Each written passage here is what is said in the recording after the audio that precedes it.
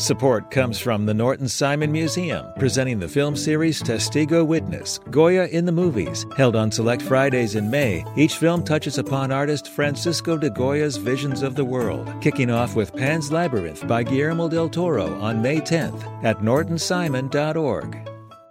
Support for LAist comes from Visual Communications, presenting VC Film Fest, celebrating 40 years of Asian and Native Hawaiian Pacific Islander filmmaking, with over 200 films May 1st through 10th. Info at festival.vcmedia.org.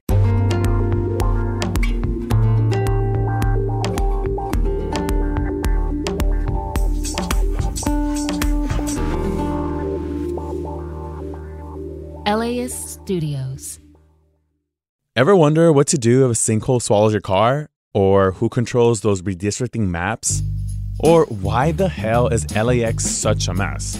There are a lot of things about the city that just don't make sense. Maybe you want to know how streets get their names. Broadway was not originally called Broadway. It was called Fort Street. In the late 19th century, there was a printer named Fred Lind Alice who had a lot of German clients who kept confusing Fort Street with 4th Street. People want to know how they can change that or why it's designed in this way in the first place. They'd say, okay, go on 4th Street and then turn right on 4th Street.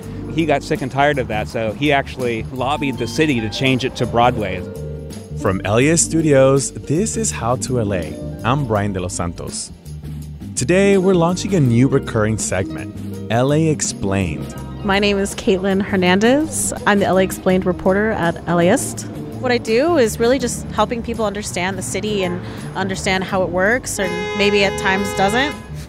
Caitlin's going to take us on some deep dives into some of those mysteries that can be easy to take for granted. These things aren't broadcast on billboards or TV ads. They're like little backroom applications that you don't really know exist until you know they exist. There are systems set up that you have to learn how to navigate and work in to affect change in that way. So how'd you stumble upon this story of learning about the street names and what they mean to the city? It was from a reader question, actually. They essentially were like, hey, there's this batch of streets near me, 37th Drive, 37th Place, 37th Street. Why is it like this? It's confusing. That just kind of like spurred me going down this rabbit hole of looking at why the city's designed this way to begin with. And so now we're standing here at Ord and Broadway to learn some other cool things about our LA street names. This is the heart of Chinatown right here. We are surrounded by little vegetable markets and herb markets. This is Mark Tapio-Kynes. I run a website and Instagram called LA Street Names. And Caitlin tells me you have a cute nickname. Some people call me the king of LA streets. We are on Ord Street in Chinatown. Way back when, this was dirt roads, and there were places like blacksmiths and saloons, horses and carriages going down muddy streets, and people speaking Spanish more than Chinese. It's named after a fellow named Edward Otho Cresap Ord, or EOC Ord as he was known, born in 1818. 1849, the gold rush was on. California was about to become a state the following year. The city leaders of Los Angeles, the Ayuntamiento, wanted Los Angeles to grow properly. They had a population of about 1,600 people, almost all of whom lived around the plaza. It had a very violent reputation. The gold rush guys were coming in and they were rowdy and there were drinkers, and there was cases of a murder every week back when the population of Los Angeles was only 5,000, so we had a murder rate of 1%. The Ayuntamiento wanted to lay out new streets. They wanted a map. It was really the dream of Los Angeles for how it was going to grow. They hired him. They paid him $3,000, which they didn't actually have, but they were going to pay him $3,000. He laid out 2 new neighborhoods. One is right here in present-day Chinatown, and then the other is across the freeway, which of course didn't exist in 1849, for downtown. A lot of the streets that he laid out have kept their names. Hill Street, Flower Street, Spring Street, Hope Street, those all were named in 1849. He was considered not just the guy who made the first map of Los Angeles, but he was a Civil War hero. He was actually responsible for getting Robert E. Lee to surrender at the Appomattox Courthouse, which ended the Civil War. So he was quite a big deal in his day. But Ord did not name the street after himself. He named it High Street. They actually renamed it Walters Street in 1887. And that lasted for all of 3 years, and then it became Ord in 1890. And I think it's kind of interesting that like it's in Chinatown, and I just want to make that a point because LA changes all the time. He might have known like, oh, my name's going to be on the street that's centered around the Asian and Asian American community. So I just want to highlight that how like street names may have come from the past and they are still in the present and they keep on changing with the neighborhood. I don't know. Any thoughts about that? I think this goes back to like what I'm trying to do with LA Explained is like helping people understand how life in LA is designed to work. These street names are like hundreds of years old at times, but they still stick around. They might have like a different path or like they might be stretched out, but like they haven't changed. I sent you the last stop, which is just a little bit south. Whoever did the mapping did it like correctly, because shout out to them. We're in Solano Canyon, this little pocket off the 110 near Dodger Stadium and Elysian Park. It's actually one of the oldest neighborhoods in LA. We're at Solano Avenue and Casanova Street. Now, Solano was named for Alfred Solano, who laid out this neighborhood, as did his father, Francisco Solano. And Casanova Street is for Alfred Solano's mother, Rosa Casanova. So we've got this weird confluence of these homes that are about 120 years old with a couple of dingbat apartment buildings built in the 1950s right next to the freeway. And there is an actual on-ramp and off-ramp right that goes straight into this residential neighborhood. This is a testament to what had to happen when the freeway was built. And in fact, there were a couple of streets that used to be there that are now no longer there. Yolo and Yuba streets. The 110 erased them. I mean, this neighborhood is so old and so relatively untouched except for this freeway, which cuts right through it. All right, y'all get the point. It's loud at this intersection, so we're gonna step away from the noisy freeway.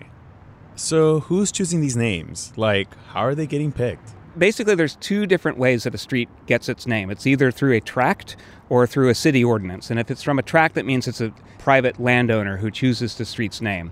If the street hasn't been used already, then the city will usually approve of it. The city ordinances happen when you have duplicate street names, as happened a lot back then. As LA was growing, it was annexing a lot of smaller towns like Eagle Rock, Venice, Hollywood, and of course the entire San Fernando Valley. So you would have duplicate street names, and so the city would say, well, we can't have 5 Hamilton Avenues. This was a time before zip codes, so they would have to change the names a lot. Mark says the names the Solano family picked were unique enough to stand the test of time. And some of them have pretty funky stories. Alfred Solano named all the streets for family members. So there is a small street called Bouet Street, or Bouet Street, I don't know how they pronounce it. But that was named for his brother-in-law, who was kind of a jack of all trades and master of none. And in the early 1900s, he was overseeing a prison chain gang. He saw an inmate try to escape, and so he got on his horse, but he didn't get on well enough, and he slipped off his horse, and he broke his neck, and he died. Oh, my God. What kind of scene is that? I mean, they're interesting now. Of course, they were tragic back then, but once you let a century or so pass, they become sort of fascinating and even kind of darkly humorous. All right, so I was checking out this intersection and looking at notes, and I believe there was some historic mention of same-sex couples here with the Solano family. Is this story part of LA's early queer history? You know, unfortunately, when you're talking about LA's queer history way back when, if there's no love letters, you just don't know, because that's not the sort of thing that they would print in newspapers. But yes, Alfred Solano's wife, Brooks Solano, there's a Brooks Avenue out here that he named for her. Records show that she was living with another woman. The Solanos divorced sometime in the 1910s. Ella stayed with this woman all the way until her death for like 30 years. And you see in the paper, they were always traveling together. They were always showing up at parties together. So from a 21st century point of view, you can infer a romantic relationship. I think that is totally interesting to hear, because usually we hear about queer history and uprising in like West Hollywood and other parts of the city, but somewhere that has a Solano family name to it, to me, it was kind of a gag. Like, oh, wow, we're in the middle near downtown. So anyway, as we're looking around and talking about the history here, talking about how the freeway cuts this neighborhood in half, we spotted a pedestrian tunnel that goes right under the 110. Yeah, that's real interesting. See, this is why I was telling Caitlin, like, it's important for me to actually go to the streets that I write about, because usually I just work from home. You know, there's 50,000 streets in Los Angeles County. I'm not going to be able to walk all of them, but it makes such a difference when you go to one and you actually walk around and look around and see what you can see and where it goes. And yeah, it's nice that there's this pedestrian underpass here, but this is a very dark tunnel. There's some busted lights. It's not the safest place. There's a couple of mattresses and some graffiti and some otherwise grim things. ¿Vas a la casa o visitas de compras o qué? Voy a traer al niño a la escuela. Oh, a la escuela. Okay. Sí, de eso estábamos comentando actualito con mi vecina, que mandé a mi niño para acá y dice que vieran de hacer una pasarela por aquí. Sí. She was on her way to get her kid from school, so she says he always passes by and uses that underpass, but that she's not 100% comfortable with it. So she would prefer something above the highway, like a bridge.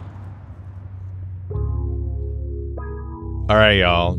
Last stop is a street I know all of you guys are familiar with, Pico. Pico Boulevard is actually named after Pio Pico, the last governor under Mexican rule of Alta California before California became a U.S. state. He put LA City as the province capital of Alta California at that time. So for a while, we were on the map instead of Sacramento. You know, Pico Boulevard is a long stretch of road, so to get that kind of like name recognition at that level is pretty big. It goes from like downtown area all the way to the beach. So that's the Pico part.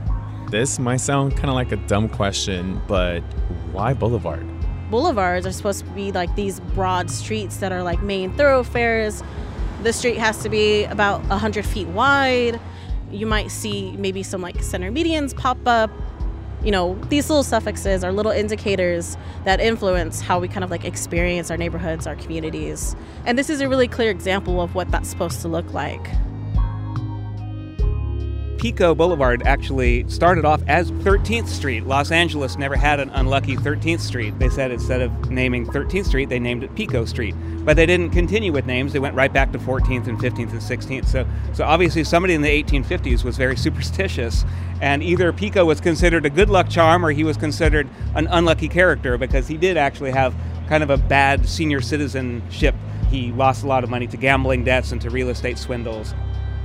He and his brother Andres owned pretty much the entire San Fernando Valley, but Pico sold his half to a fellow named Isaac Lankershim, and anybody who goes around North Hollywood knows the name Lankershim. He sold it specifically so he could build his hotel, Pico House, which still stands, but you could probably say that Lankershim got the better end of the deal. I wouldn't be the host I am without talking about Sepulveda, about La Cienega versus the other way that people say it. Whether you're black, Latino, Asian, white, whatever background you're from, there is a way, if you've been here long enough, there's a way to phonetically say these names. What have you heard? You're the street name king. Well, I mean, it sort of speaks to LA's sort of fractured consciousness. You know, we can assume that the Feliz family who owned the Rancho Los Feliz called themselves Feliz, but at some point it became Los Feliz, just like Los Angeles became Los Angeles. And actually there was a time where it was Los Angeles. The first street that I lived on in LA was Curzon, or I've heard it called Curson or Curson, and that was for an Englishman. So things change. Who knows? Maybe in 50 years we'll be calling it Los Angeles again, and there you have it. I love it. There you have it. That's it for today.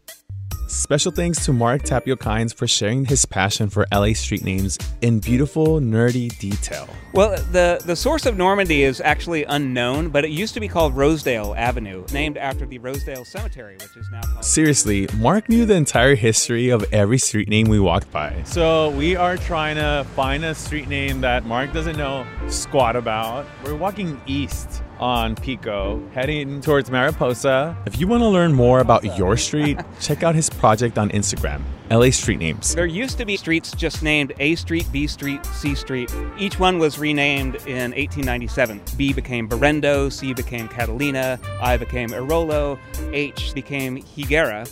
For some reason, they decided not to keep that, so they changed it to Mariposa. And a very special thank you to Kaylin Hernandez for bringing us this story today. They're going to be hanging out with us here and there for more LA Explained. We are coming up on Fedora Street. What's up with that name? What's interesting about fedora is you know it as the men's hat, but the name originated as a French play, Fedora, in the late 19th century.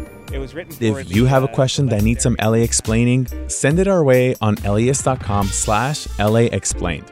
You can also find all of Caitlin's articles there too. It was a huge hit. Fanny Davenport actually brought it to Los Angeles in 1888. As soon as the play came out, there were all these things that were branded Fedora. Support for this podcast is made possible by Gordon and Donna Crawford, who believe that quality journalism makes Los Angeles a better place to live.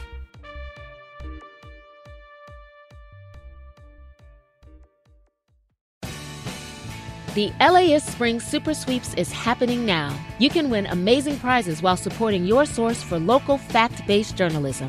One lucky grand prize winner will get to choose a brand new Lexus or $25,000 in cash. Other prizes include an electric bike from Juice Bikes and $1,000 gas gift cards. Your donation of $60 gets you one entry to win, and the more you give, the more entries you get. Donate now at LAist.com/sweeps.